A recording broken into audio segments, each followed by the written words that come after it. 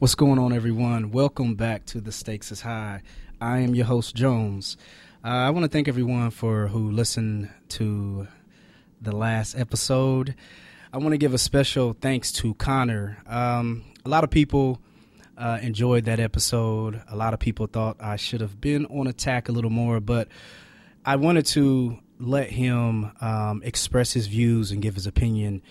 You know, just like he did. I didn't want it to turn into a debate or an argument, because with doing that, a lot of times people they will hide their honesty. So I wanted to let him talk, and I wanted him to let the audience hear his stereotypes and his point of view. So once again, I want to send a special shout out to him. I want to thank a few people who are consistent listeners. I want to thank Wenttown. What's going on, man? I appreciate the reviews and the constant feedback. Jetty Maine, what's up, bruh?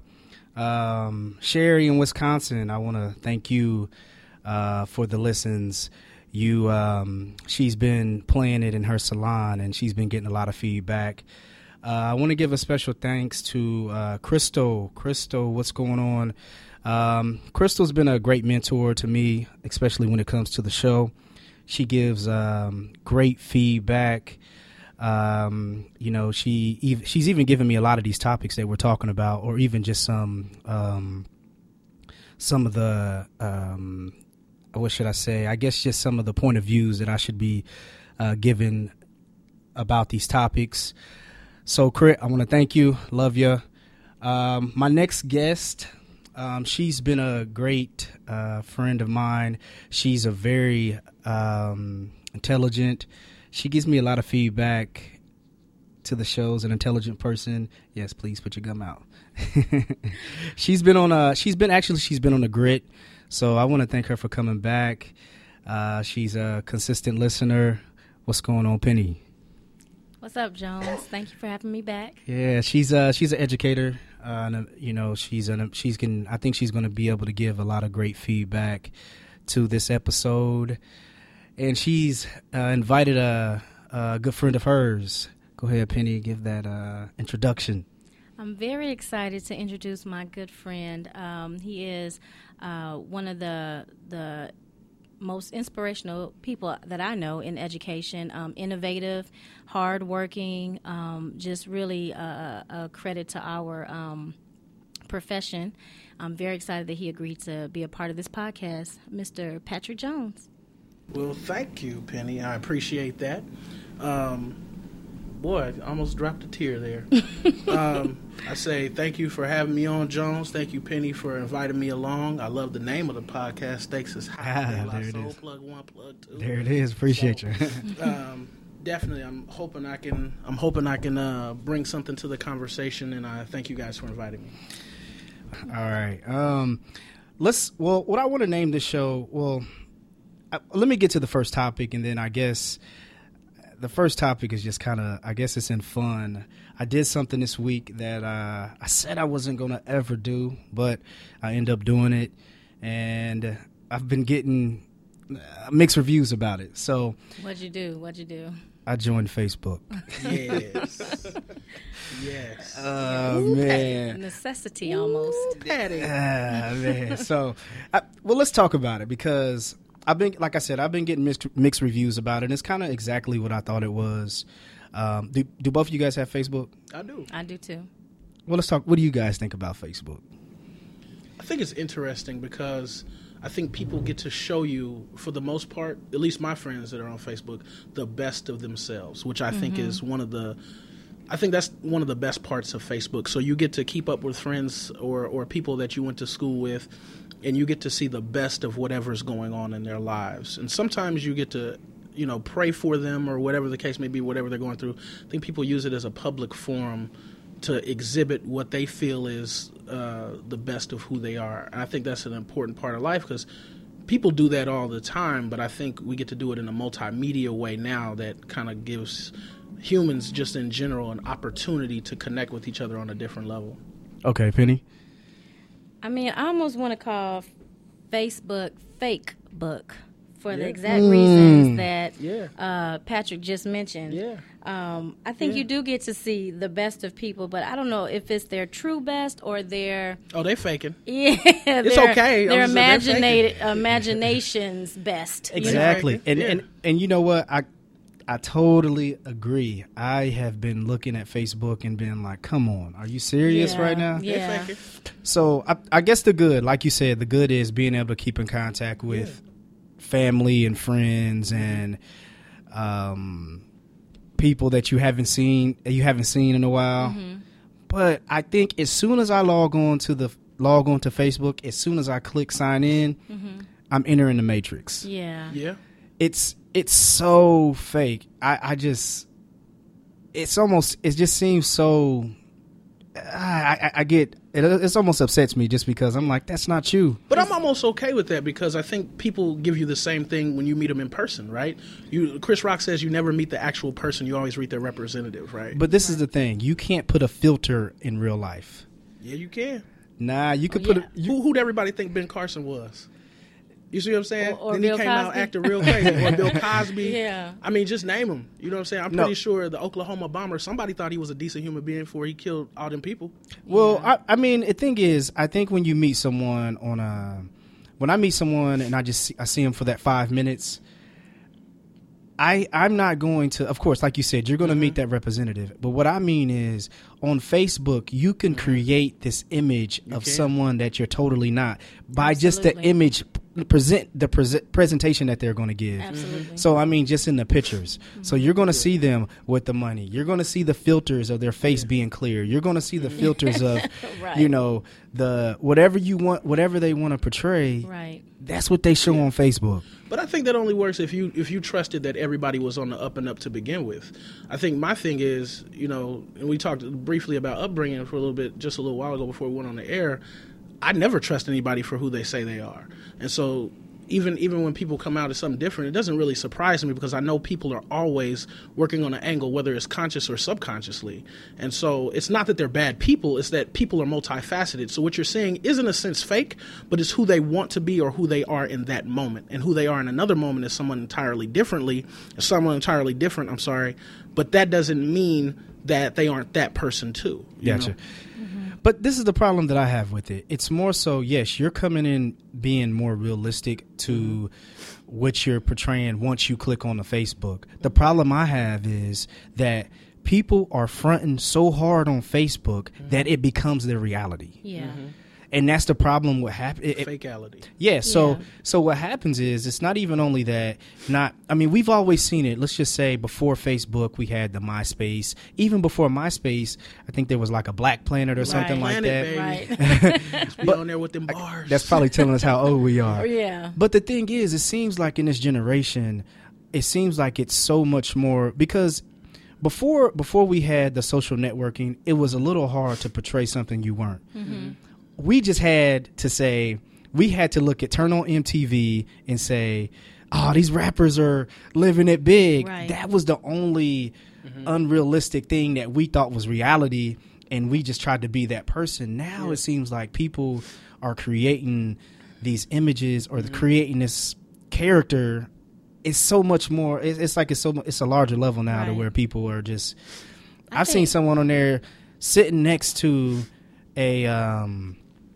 this guy was sitting next to it was like a Maybach. He just literally seen a Maybach in a parking lot, and that's his screen, like his front page picture. Right. And you're thinking like, if I didn't know him, I'm like, man, Right. Yeah. this dude is. But this is Right. with the Roots had a song called "What They Do" on what was that album, Illidale Half-Life. Dope video. And they talked about that, rappers doing that in their videos. You know what I'm saying? They had the little screenshot, this house was rented. Yeah, like this the little car was pop-up rented. video, And yeah. people still do that. You can't buy all those things on the rappers. I think what's sad is not just the misrepresentation of people's lives, but the effect that has on other people looking at that. Yeah. So That's my point. So for instance, I know quite a few people who have situations going on in their life, but when they go on Facebook, their statuses, their posts say something totally different. Exactly. So I would have had a conversation about someone possibly facing divorce. Yeah. But if I go on I Facebook, love my boo. I mean, you know, and this is Bae. our 15th wedding anniversary. Yeah. You're the greatest thing that ever happened to me. I'm like, you just got through crying to me about this, you know, how terrible this person was treating you. And so then you have other people looking at that going, everybody's relationship is perfect except mine. Yeah. And that is not the case at all, you know. It's created a platform for regular people to live this unrealistic life. Yeah. You know, like we said, we look at, like I looked at a lot of the social media. I've had Instagram for a while because I've appreciated pictures and just, you know, there's not a lot of words in that. But what I look at now is, like you said, people will, you know, one of the things that it really bothers me when people they'll see, like, let's say, Beyonce and Jay-Z taking this picture that they posed for, and it almost looks like they're really walking down the beach, and it's a still image of them walking down the beach where they probably posed for that picture. But people put relationship goals. Yeah. Like, it bothers me so bad, man, because is that really is that your goal, you know? Yeah. Some of those things don't really bother me. The positivity, even the fake positivity, doesn't really bother me because I think self-affirmations, if used properly, are really powerful. Telling yourself where you want to be and who you want to be, sharing that with the world, I think is, you know, it's up to each his own with that. But I think what's really dangerous about Facebook is if something goes wrong in your life or something is perceived as negative, airing out somebody else to the world when it may or may not be true because you're seeing it from your lens. I feel like that's probably the most dangerous part to me because then I start to see somebody in another light, and that may or may not be true. And so I think we really have to be careful with how we perceive people based on that rather than a positive. I'd rather see everybody I see in a positive light, even though I naturally look at them in a skeptical fashion. But I'd love to see everybody in a positive light, and I think sometimes some people put some things out there that aren't necessarily true, or some things that they want to slander somebody about, and I think that's one of the most dangerous parts for me. It's also the most entertaining part of Facebook, too. Yeah. Ratchet book. Yeah. I don't know. I just can't. I get overwhelmed with it. It's so much because, of course, I'm new to it. So it's basically, I've gotten 1,000,001, you know, just because people see you new on there. So I've gotten 1,000,001. And they ready. Yeah. So, you know, one of the things, one of the guys I followed, he was like, you know, welcome to Facebook. Just stay positive. Yeah. So I was like, okay. Yeah. So, you know, I just seen the few of the things before I even got on. I just heard a couple friends of mine just tell me about other people just basically airing out their dirty laundry right on Facebook. Like, it's amazing to me how, you know, rough. One of the things I guess I wanted to ask you guys, do you guys notice like that a lot of people who live their life on Facebook, is it me, or do you guys think, like, when you look at those people, were those people the people that weren't cool in high school?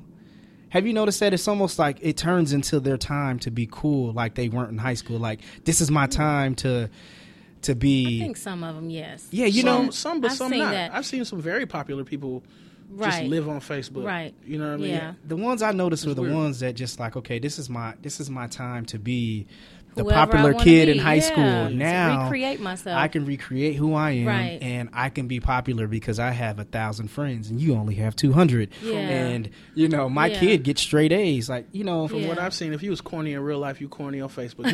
You don't know how to do it. You can't. I've You seen can't people, get it. You I've can't seen get it. people be cool. On I mean, they might think they cool on Facebook, but it's But you looking like real corny. corny. Yeah, it's looking real corny. And Yeah. so, Yeah. you know what I'm saying? That's one thing. I mean, speaking of dude, for me, I was never really that super cool guy. So I'm on Facebook. I just am who I can only be who I remember one time when I was in school, you know what I'm saying? I wanted to get all the nice clothes, and I went out. I grew up in Compton, so one of the, it was A&Q Men's Shop. I went to A&Q Men's Shop, got fresh to death, got all the clothes, and I wore them to school. First day I got them, and I just didn't feel like me. You know, I couldn't. I had to go home and take them off. Yeah. I couldn't do it. I couldn't do it. I had to be who I was because it came off as wrong. You know what I'm Gotcha, saying? Yeah. And so some people on Facebook, if you was corny in school, you're going to be corny on Facebook. It don't work. Yeah. You ain't no faking on that. Yeah, I just, you know, I seen some of the people that post constantly all day, and I just start looking at the pattern, and you know, and before I got on, you know, and I talked to a friend of mine about it, and she told me, and she kind of made that statement. I was like, you know what, that's probably right. And I start looking, I'm like, yeah, this dude was not. He was the quiet dude that wasn't, very outspoken. Gave him voice. All of a sudden, you gave this person a voice, and he can throw a couple filters. He can give his best angle of the picture. Yeah. And now I'm popular because, I have lost all that weight. Yeah. And get bench pressed by 500. So we say. Yeah. So you say. You know what I'm saying?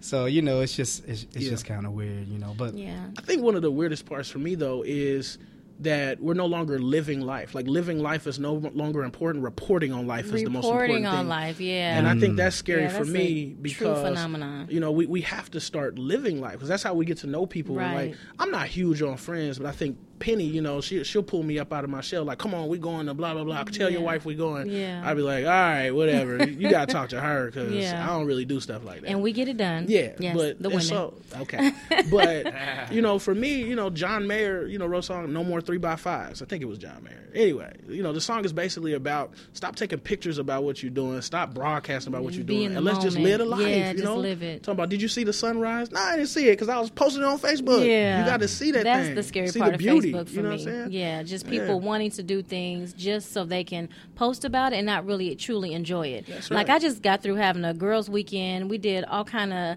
amazing stuff, and I really had to be intentional about not doing that because if you stay on Facebook enough, or you're looking at people post, you really think in terms of Facebook. Sorry about that. Yes, we're in Penny School right now, so those young people better have a sponsor. They better have a sponsor and get to them. But I think I agree. I think I don't go out a lot, but a few times that I've been out since social media has gotten big, it's just like you're walking through the club and everyone has their phone out, catching that snapshot of the reality. Right. Yeah. And I think that's what happened. We've turned into a society of snapshot. It's just like it's catch it now. Yeah. Look what I'm doing, and I'm more turned than you right now. Yeah. And the facts are always there's like you're cataloging what the facts are all the time. And I think one of the beauty of ancient cultures is sometimes the facts weren't appropriately cataloged. You know what I mean? Sometimes the written language wasn't there, and so you had to pass it down with the verbal language. There's something important about that. There's something important about the mysticism and the magic of that. You know what I mean? Yeah, I mean, even if you just like you look at some of our greatest heroes, Jesus, there's nothing that he didn't have anything in writing. Yeah. He's nothing. You just have to have your belief, like, or look, even just like this was crazy. Yeah, man. Like son, let me tell you about that Jesus, son. Yeah, made that lady see, son. Or that one guy in New York, the GOAT. Man, he could take a quarter off the top of the. That's right. Off the top of the backboard. But there's no look, footage of that. It probably looked more like he done shook the goalpost. Yeah. So and it fell down. Yeah, you know what I'm saying? It's now the imagination is just like I have to see it. And one of the things I do see, and what I like, I love sports, so I try to follow like high school, talents and stuff like that. So a lot of that is the image, the footage of that's on TV now. Like you could see a guy out in California, that's the #1 recruit. Before you used to hear about him, but now you can look him up. But one of the things with it being such a we talking about a new. I mean, that's new. Yeah, because I remember a guy that he went maybe #1 to Cleveland, and he was from the University of Memphis, and they were talking about him like he was crazy, like he's scoring 80 on boys. Yeah, he get to the NBA, like his name was DeJuan Wagner, I think. He's from New Jersey. Yeah. I remember. And I'm like, you see him in the NBA, it's like, he all right. Yeah, but I remember DeJuan. Yeah. And the thing is, look at her. She said, no, she don't. She just lied to us right here. I wanted to be a part. He's a white guy, right? Yeah, sure. See, she lied. So I think what I follow these guys, and I mean, this guy can do a move and he can jump over a dude and dunk. Yeah. But we've seen that so often. It's just like, all right. And the crowd just sits there with a straight face. I'm like, that's crazy. Before we saw this on, Instagram or Facebook every 5 minutes, just desensitized. Yeah, you're just like, all right, that's all right. That's straight, So. Freakish ability. Yeah. I know, Pat, you don't have a lot of time, man. So I kind of want to go into, but one of the things that I want to talk about, another part of what I want to talk about, and I guess we can just kind of look at the image that's been, what do you think the image and just lack of reality, what do you think it's doing to the kids? Because I think that's one of the things, because we're talking, I think we've kind of been talking more so on an adult level with our friends, and, we're all over 30, pushing 40. So we're talking about that. Let's talk about what it's doing to the kids. I mean, before we talk about the kids, we could say it even affects us. You watch a TV show today, you watch somebody like go into their apartment, it's just like ridiculous. I can't afford any of that stuff in any of those apartments on TV, right? When you saw like Mama's Family, like back in the day of Jefferson's, be like, Mama could maybe get that. You know what I'm saying? Yeah. But you see apartments today, like look at, I don't know, even somewhere where somebody ain't a drug dealer, they're just a regular person, they just got a job like you and me.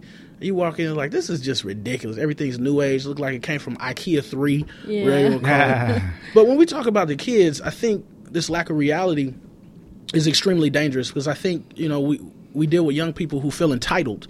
They feel like the stuff is just going to come to them. There's no way to work for it. They don't understand the concept of work. Yeah. Not to say that we fully did either, but they surely don't. And so, even with my own kids, I have to address that. You know what I'm saying? Like my deal is, you live in my house, you pay rent.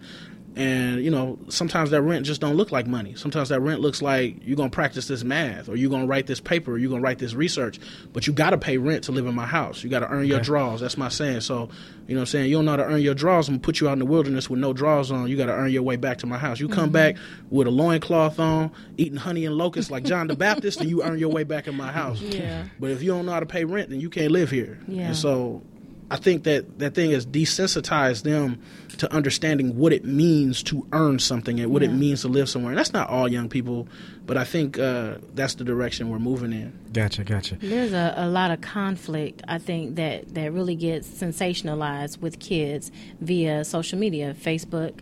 Particularly, I've had to deal with so many in-school conflicts because of social media, and it goes on and on, because like in our school, we encourage the kids not to have phones, but they have their phones. And so if there's a conflict going on, they are inboxing about it, they're posting about it. Why can't we just make it a rule not to have phones? It is so impossible. I got that rule in my school. It's so impossible. But they still have it. No. No, there are some schools that they don't have the phones, or they hide them real well. But in most public schools, why would you let them have phones?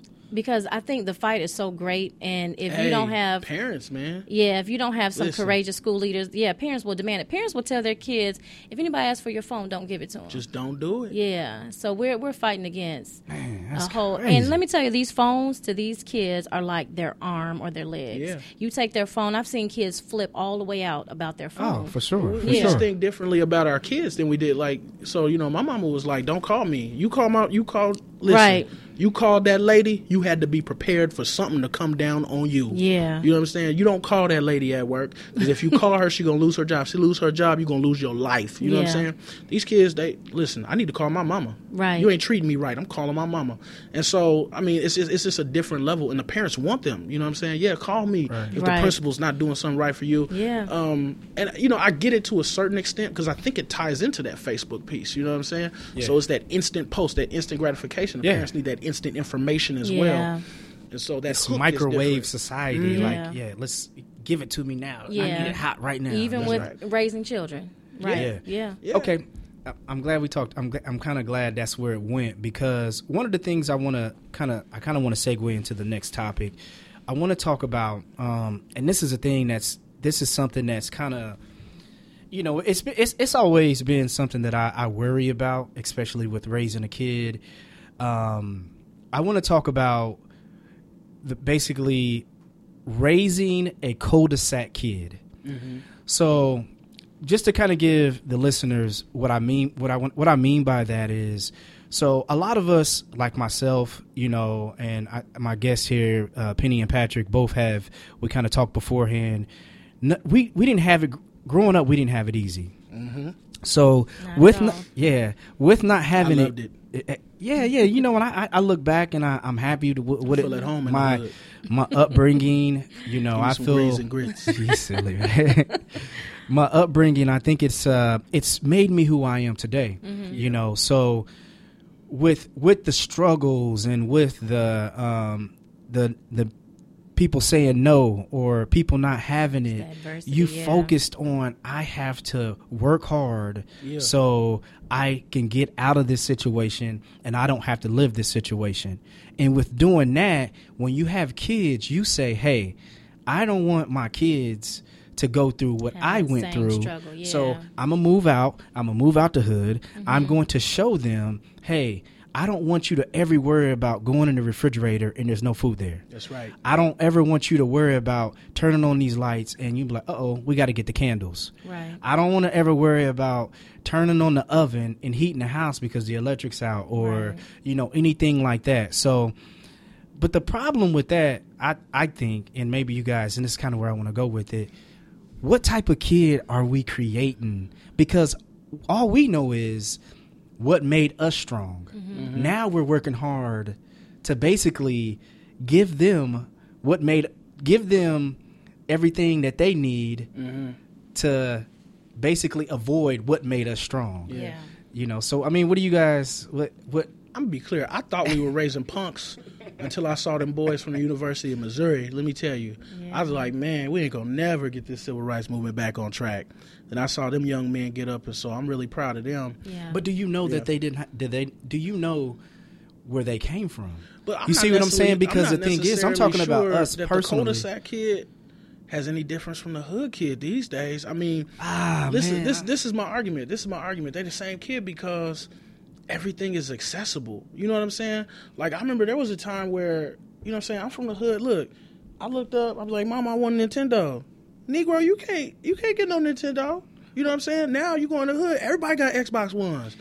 I remember there was a time you say Xbox in the hood, and you be like, "What's that?" Right. That sound like some type of alien shit. But it's not really. I mean, I get you on the materialistic thing because honestly, I remember back in the day, people, we have to people still had They had ways. There was homeboys selling them out the trunk. Yes, people still had the materialistic thing, although their bills weren't paid. It was a fake coochie. Yeah, they still had, I think we've been, us as a culture, we've always been a consumer of material. We found a way. But what I'm saying is that we're working hard to where we can give our kids choices. Hey, you making sure your homework's getting done, because if this basketball don't work out, now you have your academic scholarship. Some of these kids in the hood, all I have is my basketball. All I have is football. That's not real. So their fight is going to be a little bit different. That's not real. That's what somebody's telling them. All they have is their basketball. But, Negro, you learn how to read. I'm not just saying that. That's just not just black people. That's every people who are oppressed. No, right? we understand they have more, but the thing is, what's being presented to them? Because we had to work hard to say, I know there's more out there. Yeah. But I know friends that grew up with me, they went the other direction because maybe they didn't have that person to put their arm around their shoulder and be like, man, there's another way. Right. Or they just didn't have the fight to say, you know what? Man, I'm getting out of this situation. Yeah. You can go back home right now. You probably know guys that you grew up with that's in that same position that their daddy was in. I know them all. Yeah. But I think, like I said, I began with I love the hood, and that's real. I love black people. I love the people I grew up with. I love Latinos. I grew up with Latinos and black folks. There were no white people in my neighborhood at all. And so I loved that because I got to be around my people. I love being around my people. And so for me, I look at it in a sense of, now, do people in those communities need to make some better choices? Sure. And are some circumstances conducive to making some poor choices? Absolutely. But I think no other place will you get that concentration of people in the same place, and for them growing up as a kid in that neighborhood, loving each other in that way. I just recently heard Nikki Giovanni say the black community is one of the most loving communities in the world. She joked that if a Martian flew down to the black community, they'd be like, hey, Martian, what's your name? Timbuktu? Get Timbuktu a drink, man. He's good to go. And I think, if we look at our communities in that way, and if we try to uplift our communities, then we can really do some damage in terms of eradicating this idea of a cul-de-sac kid versus a ghetto kid, and start saying that really this is a black community kid, a Latino community kid, and we can really start to uplift our communities as opposed to moving out of our communities, because I just love the way our communities operate. For me, that's just how I feel about it. Okay, except for the crime. I don't like crime. It's okay, so, go ahead, Penny. Did you? No, go ahead. Okay, so I mean, I hear what you're saying. Yes, I get it. I totally understand where you're coming from, and I think, you know, I really respect the inspiration behind it, and you're totally right. But let's get back to reality. You're not. There goes gravity. Yeah, you're not sending your kids to that school. You're not going to move back to that neighborhood. You're going to say, hey, I'm working hard and I want to be able to give my kids a better life than what I had. Right. You know, because yes, reality, if we pull up everybody in the black community, yes, that sounds good because that would be, I think it's possible, but let's just look at the reality of today. Right. You know, so your question was that kid that lives in Fishers, what's up with them? the kid. right? So what I'm saying is that if we want to move out, okay, we say, hey, we're moving out to Fishers because I want to look at the school system. Right. I want to send my kid to a private school or what it is. I want to go to a nicer neighborhood so I don't have to worry about my next door neighbor stealing my TV, which can Right. happen in Fishers. But Happened what I'm to me saying in is, Castleton, that's for sure. yeah, but They stole all my stuff. yeah, but First time I've been robbed too. so I just want to. I mean, what do you do? How do you grasp these kids to Yeah. having the push and the grind that you had to get where you got? You know, when you first told me about the topic, Jones, we talked about it. I immediately thought about our hip hop culture and our rappers who have fought hard, I think, to create a life for themselves. Doing just what you said, offering an opportunity to their children not to have that same struggle. They brag about in their songs, right? I grew up in Brooklyn, I grew up wherever, but their live in New kids, Jersey. their kids aren't going to have that same experience. Yeah. And if you watch some of the reality shows, sometimes you look and you're like, your child is spoiled. Your child is, Exactly. I mean, and you know, they're talking a certain way and acting a certain way that seems so fake to me, you know. Exactly. And then you have the parent wrapping these different realities, you know, from what the child experiences. So you do look at it like, okay, you've given them money, you've given them things, you've given them a different lifestyle, but have you given them grit? Have you given them a character that is resilient, you know? But let me ask so you I guys think a that's question. the balance. Let me ask you guys a question. I mean, because there is, I was telling you guys early, I wish I would have got the coach's name, but there is a D1 coach, like a big coach right now, who will not go to cul-de-sac neighborhoods, meaning nice neighborhoods, and recruit. He goes to the hood. He goes to that kid that has that grind. He will give blood, sweat, and tears for, hey, I want this scholarship, and I'm going to do everything I can. Yeah. You know. But let me ask you guys a question, going back to what you were just saying. Do you think that you can take your kids right now, you know, we all have kids, do you think that you can say, take them and the way you've been raising them right now, do you think that you can put them in the situation you were in growing up? Do you think they can survive it? I'm not for sure. I don't think I. One thing I did is I tried to don't keep know. my kids Look, grounded. I'm thinking like, I've tried to keep my kids grounded in that. So, you know, I live in Indianapolis, but I live in Pike Township. And so one of the things I try to do is have my kids play sports in the parks, in the Indianapolis park system. So they play baseball at Riverside, so they're around Riverside kids and stuff like that, which, Make I mean, them they better. were all cool. You know what I'm saying? Riverside program was good. Shout out to Coach Mike. He's a great coach. Made them play well. But, you know, there's a incident recently with the last season with the baseball team that made me want to say, look, I probably need to start looking for another team. So now he plays for a team that's he's the only black kid on the team. So my question has never been, how's he fit in with the kids from Riverside, but how does he fit in with the kids over at Mount Vernon? You know what I'm saying? I don't feel like he could relate to them. Now, I don't know the true answer to that. I mean, I see him with the kids from Riverside. He's good. He could be himself. He isn't quite connected with the kids from Mount Vernon yet, you know. But I think the issue is, you know, what's the parent like? You know what I'm saying? What do you do in your house? Kids in my house, like I said, I'm from Compton. We make trips back to the hood. We got to go. We go to Riverside. We still practice at Riverside. And, you know, Dad is crazy. So I know. I get where you're coming from. I totally get that. I think that we are preparing preparing our kids for reality of life. But what I'm saying is, even with doing that, do you think that you can take your kids right now in the harsh time that you ever had? For example, with me, I just go with my example. Grew up, mother got hooked on crack when I was in 4th grade. You know, it was a point in time to where, you know, she smoked all night. So I'm getting up in 4th grade like, I got to get myself dressed. I have to get myself to school. I have to... If a teacher sends some paperwork home, I have to forge her signature. That's right. You know what I'm saying? You got to handle that business. My thing is, I'm working hard right now to where my son will never even have to worry about that. Yeah. So could I put my son back in there? He won't survive that. He wouldn't, because I'm working hard to where he don't even have to think about that. Yeah. You know what I'm saying? I don't know. I think you can adapt to any situation, though, and I think the human spirit is resilient. I don't know if my kids would immediately know what to do in any situation, but they would have to. I know at least one of your kids will say, "I'll figure this out."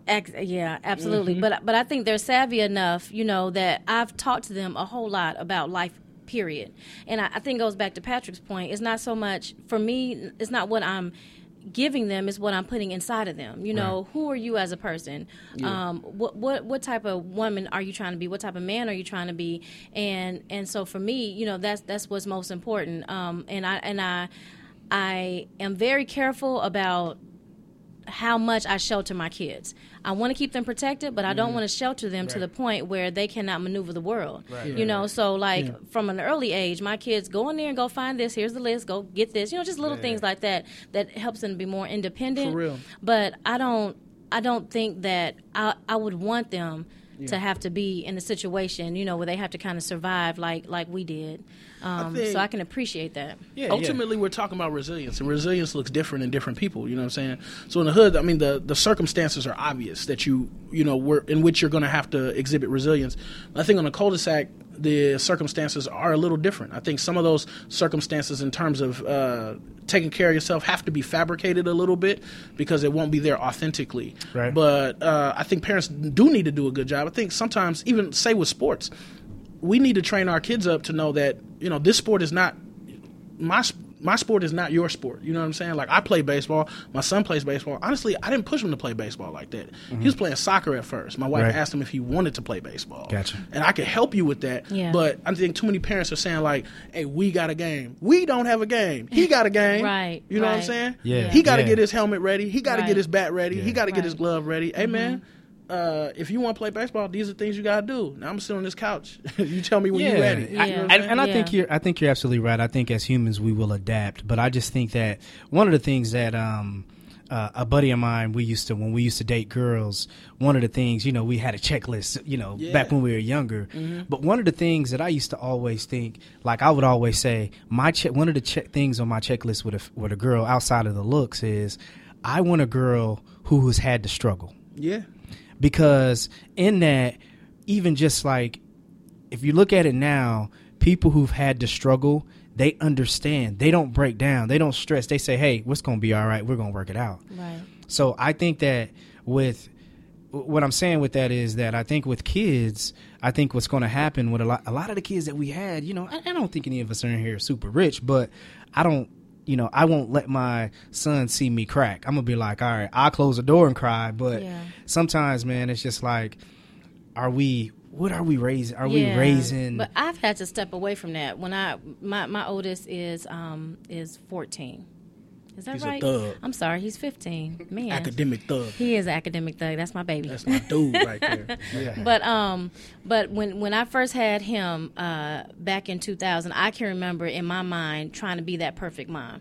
He's never going to see me crack. He's not going to see me, you know, struggle. I'm not going to mention our bills. I just want him to have this pristine life. I've come so far away from that since, you know, since and not just out of necessity, yes, because that's going to drive you crazy, but also because I've realized, look, you need to know the real deal about life. You know, if whatever our struggles are, we go through that struggle together as a family, you know, and even in that, I guess it's not as serious as some of the struggles I faced as a child, but there's still struggles nonetheless, you know, and I think they're still learning from that. Yeah, no, I totally agree with you. But what I was saying with that is, as far as cracking, I mean, like, yes, you're going to show them, hey, no, you're not going to get those boots because that's not important right now. You know, you can let your kids know, I can't afford that. You're not getting, little Johnny has them, but little Johnny's parents are, you know, I'm filthy not even rich. talking about materialistic things. My kids aren't materialistic like that, but I'm talking about just the emotional struggles that like me being a single mom might have to go through, that I may have wanted to shelter them from, or the conflicts in my relationships with different people that I may have wanted to shelter them from. I think when you expose your children to those things, I think you're creating some of that strength that we're talking about that kids need. Yeah, and I think there's I think there's a way you can do it too. I think you have to be careful on how you do it, because what I'm saying is, it was a point in time growing up, hey, I can't do it, find a way. I'm like, whoa, man, you know, you're never going to do that to your kids. Right. You're going to say, you should though. But you're going to explain. No. You just got to figure that, because here's the deal, right? My son came home with a B in Spanish. We don't do B's. You know what I'm saying? Not because of the cul-de-sac. I couldn't do B's. You know, I was raised in the hood. My parents would look at me sideways. I came home with a B, right? I don't know. My mom knew when report cards was coming out. My mom was heavy. Didn't my mom care. was that type of mom. Like, she carried a ruler. You know what I'm saying? 3 years old, she carried a ruler. I need you to read that word. I can't. She was just crazy like that. Before you go, not to cut you off, and I do this every episode. The whole not to cut you off is basically I'm gonna cut you off. Do what you gotta do. But stick to that. But let's get it. Before the listeners get the opinion, every cul-de-sac parent isn't great. Every hood parent isn't bad. It's true. So you know what I mean. I just want to get that across, because there's great hood parents that's basically saying, "Hey, this is all we have." Yeah. So I had a kid bring a dead bird to my front door. Like, look, dude, those are homicidal tendencies, dude. Go wash your hands. So there's a lot of people in the hood that got great upbringing. You know, I think I was just kind of going from the worst of the worst. Sure. And you know what I mean? Yeah. All right, to go ahead. Clear that up, I appreciate that. No, I was just saying my ADD is kicking in. So I can't remember where I was going to say.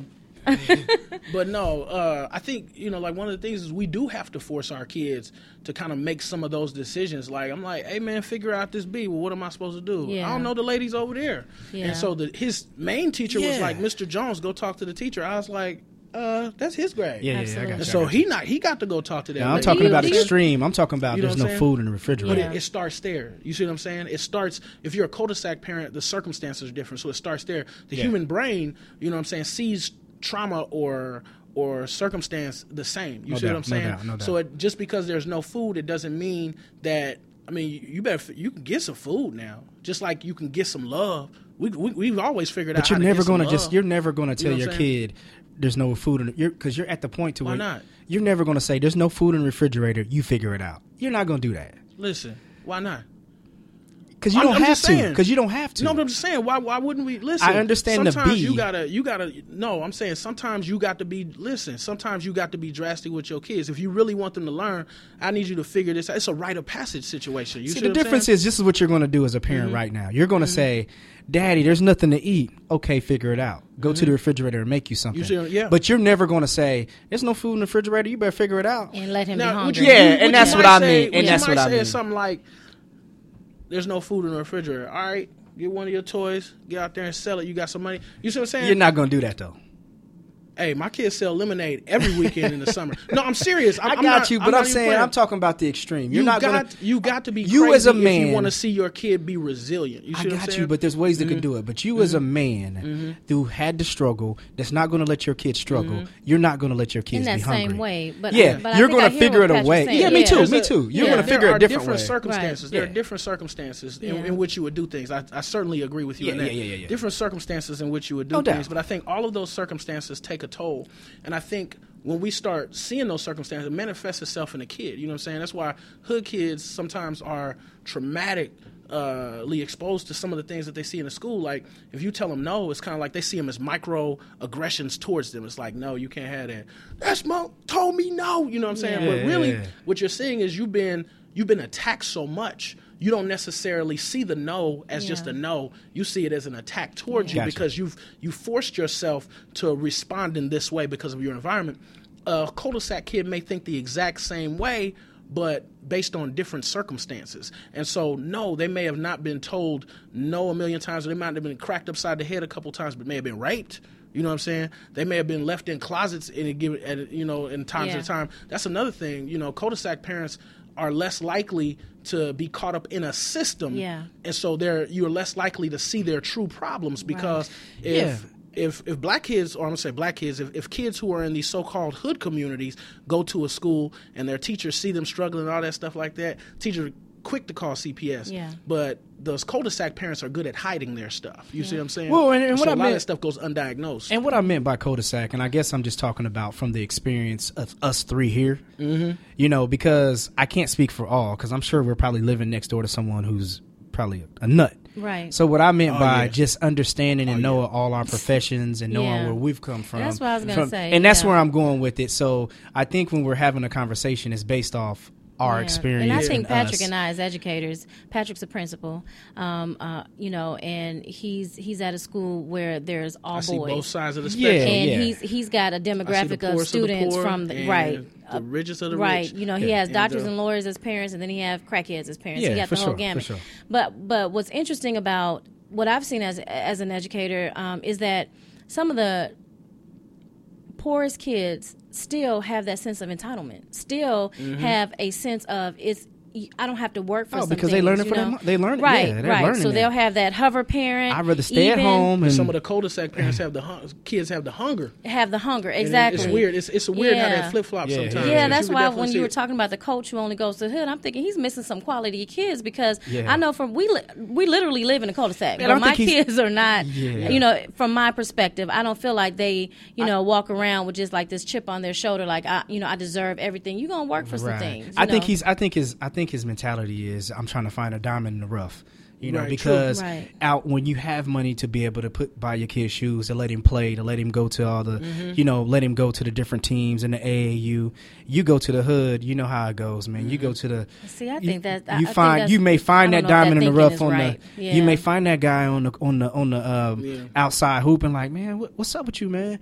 Man, I ain't in that, you know, like you hear a lot of these great basketball players. Crazy now. All my poor kids, they get other families to pay for. That's what I was just getting ready to say. You know, you always hear that story. A lot of stuff, but that don't mean I could afford it. Yeah, you always hear that. But I got some who, you know, for whatever reason, they could never find that family to adopt. Exactly. You know what I mean? Yeah. And you always hear that story like, man, he didn't start playing until he was a sophomore in high school, and he ended up being in the league now. You know, it's just like, what was going on to where this kid? So I think that's that coach's mentality. You know what I'm saying? I feel you. So I've definitely. But you know, like I said, I don't want people to think like I'm trying to say all cul-de-sac parents are great. We're just going off our experiences. And that's why I wanted to have, you know, I knew Penny, you know, we've shared experiences before growing up, so I wanted to have her, and she, you know, wanted to add Patrick, just especially being from Compton and seeing the great, you know, you're a principal now, that's, you know, I'm sure that story, you have a story to tell, you know what I mean? Does. So it's one of them. Fisk guy. One of many. I'm a Fisk guy. Big up Fisk University. F you.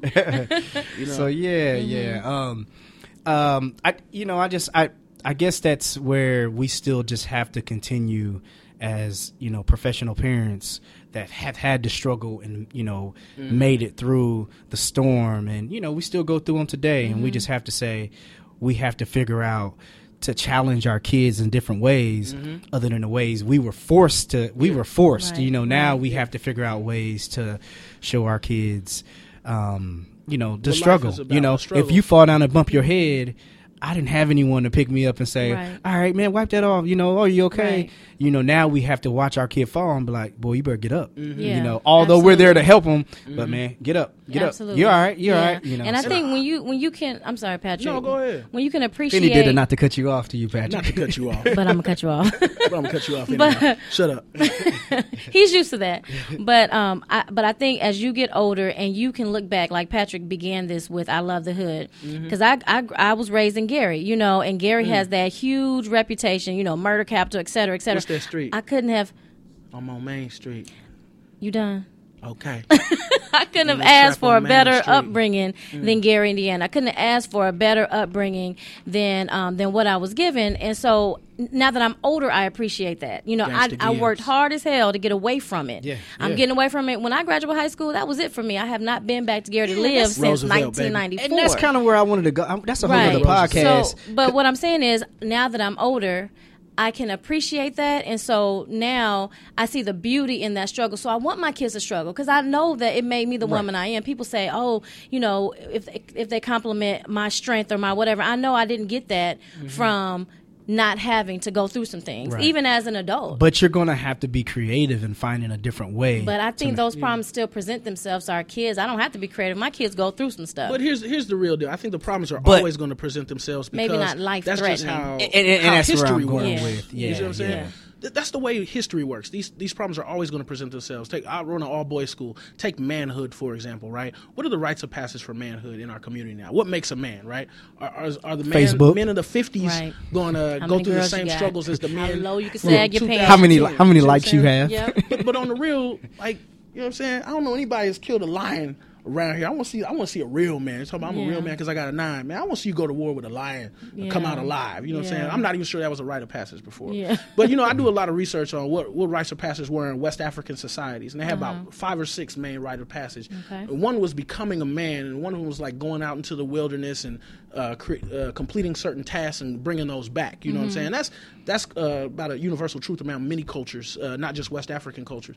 But I think, you know, when we're talking about cul-de-sac kids going through something different than hood kids, I think hood kids were put into a rite of passage that, you know, that just naturally occurred because of societal circumstances, and some of those cul-de-sac kids were robbed of that. But I think just about every kid is being robbed of those things now. Some of these rites of passage that we need to become the human beings that we're supposed to be. Right. And we as parents and community members or whoever need to put those things back into place so we can start creating or molding or helping to grow human beings that we be proud of because we know that they've been through something. They know that they understand. Because rites of passage wasn't just to grow up a person. It was for them to know their role in society. Right. And that's another thing they're missing. People don't even know their roles. No. Even if they should have roles, I don't know. What are the You know roles? I'm saying? Right. They're blurred lines. But we're kind of low-key teaching them anyway. A man is yeah. supposed to do this. A woman is supposed to yeah. do this. But it's not clear. It's always vague. You know what I'm saying? And even with that, you know, there's the struggle of people not accepting who they are because you will get all the different types of you know, if you have an opinion on what a woman should do or what a man should do,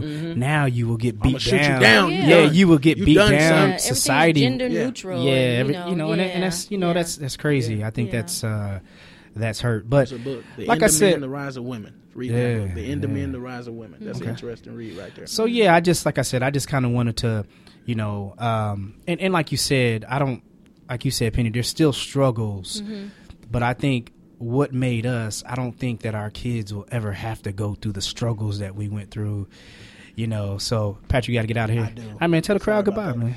Appreciate y'all for listening. Tell them where they can find you. Facebook. Thank you. I don't even know. I'm horrible at. I actually have a degree in computer science, and I'm horrible at Facebook. I don't use it that often. Well, I try to use it more, but I'm horrible at it. But you just search Patrick H. Jones II. I don't know if you'll find any Patrick Jones II's on Facebook, but that's me. Cool, man. And so I have a very generic name, but deal with it. All right, man. I appreciate you coming through, man. We only got a few more. Yeah, man. Hey, we're gonna have to have another podcast because I love the hood.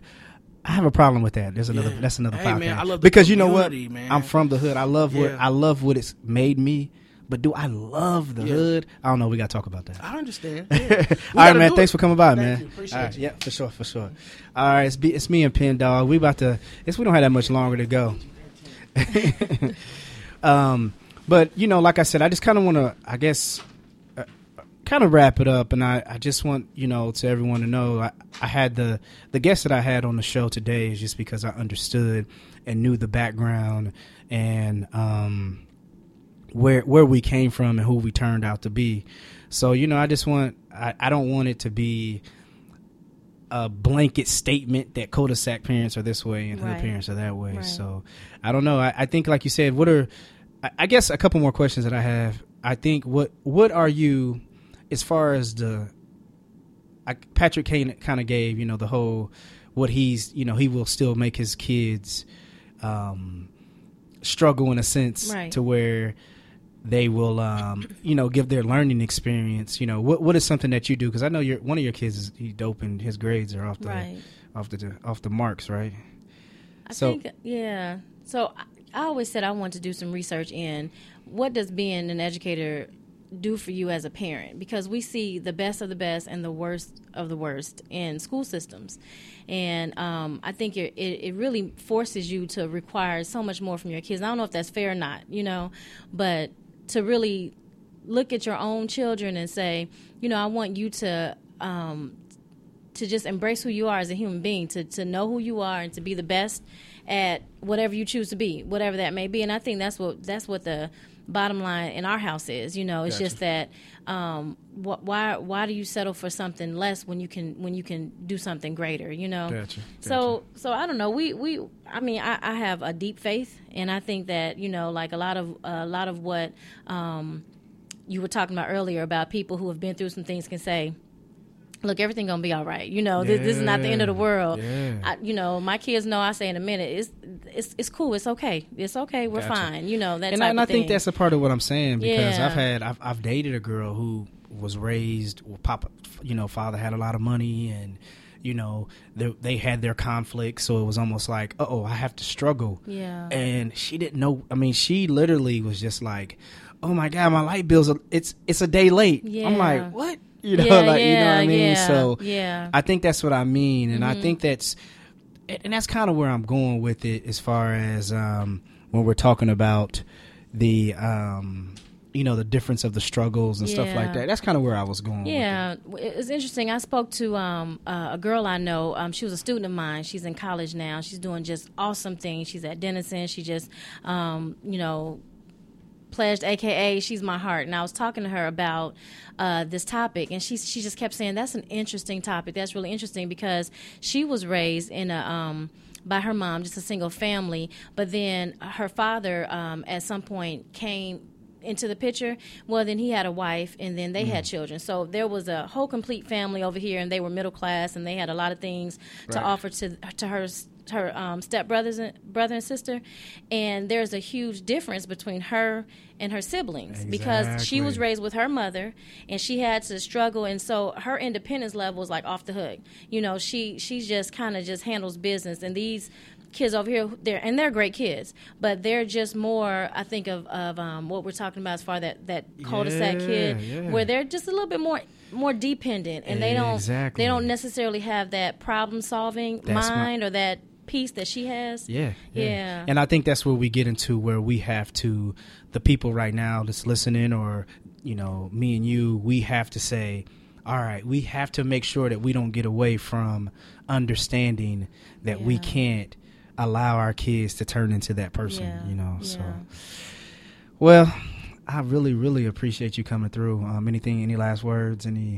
Patrick was supposed to Patrick tell us. Man, it's a story time. Yeah. Patrick had a story and he left on us. Yeah. Come on, Penny, make up one. he Come on, did. let's go. Story time. What story do I have? I'm drawing a blank, Jones. Oh boy. Be good to yourself. Love your neighbor. Don't text and drive. Text and drive. I guarantee you, everybody listening right now probably text and drive. Well, I want to thank everyone listening. You know, it was a little change. You know, we kind of wanted to go with a little bit of a more of a serious topic, which I will be doing. Like I said, I'm here just having adult conversation. We will be having fun conversations, serious conversations, and just being able to just, give the audience a wide range of information that we talk about anyway. I'm sure people listening right now have probably wondered, that haven't had kids or that have kids now. I'm like, man, I didn't think about that, or I'm struggling with that right now. Right. So basically all I can say is, with your kids, just make sure that they still have, that humble upbringing. Even if you can afford, 5 pair of Jordans, get them one and make them work for the second pair. Yeah. Whatever it is, make them work, make them go out and do some of the things that you did, not maybe some of the struggles that you had that were, like you said earlier, life threatening. Right. But just remember some of the struggles you had and how it created you to be a great person, and, add some of those to their life. In last words, Penny, I know you gave your quick story. Okay, I want to thank you for coming back again. You're welcome. Thank you for having me. Anytime. Please, if you guys would please follow the podcast, click the heart. There's other episodes that you go to. If this is your first time listening, welcome. Go back and listen to some of my previous episodes. I think I've, had some fun with this, and I want you guys to give your reviews. There's a place on there where you can type in your review while you're listening to the podcast. So if there's anything that during this episode that you want to comment on, go ahead and read it. I'm going to start giving out shout outs to the people who do give their reviews, because, I appreciate you guys. So thanks for listening again. Stakes is high.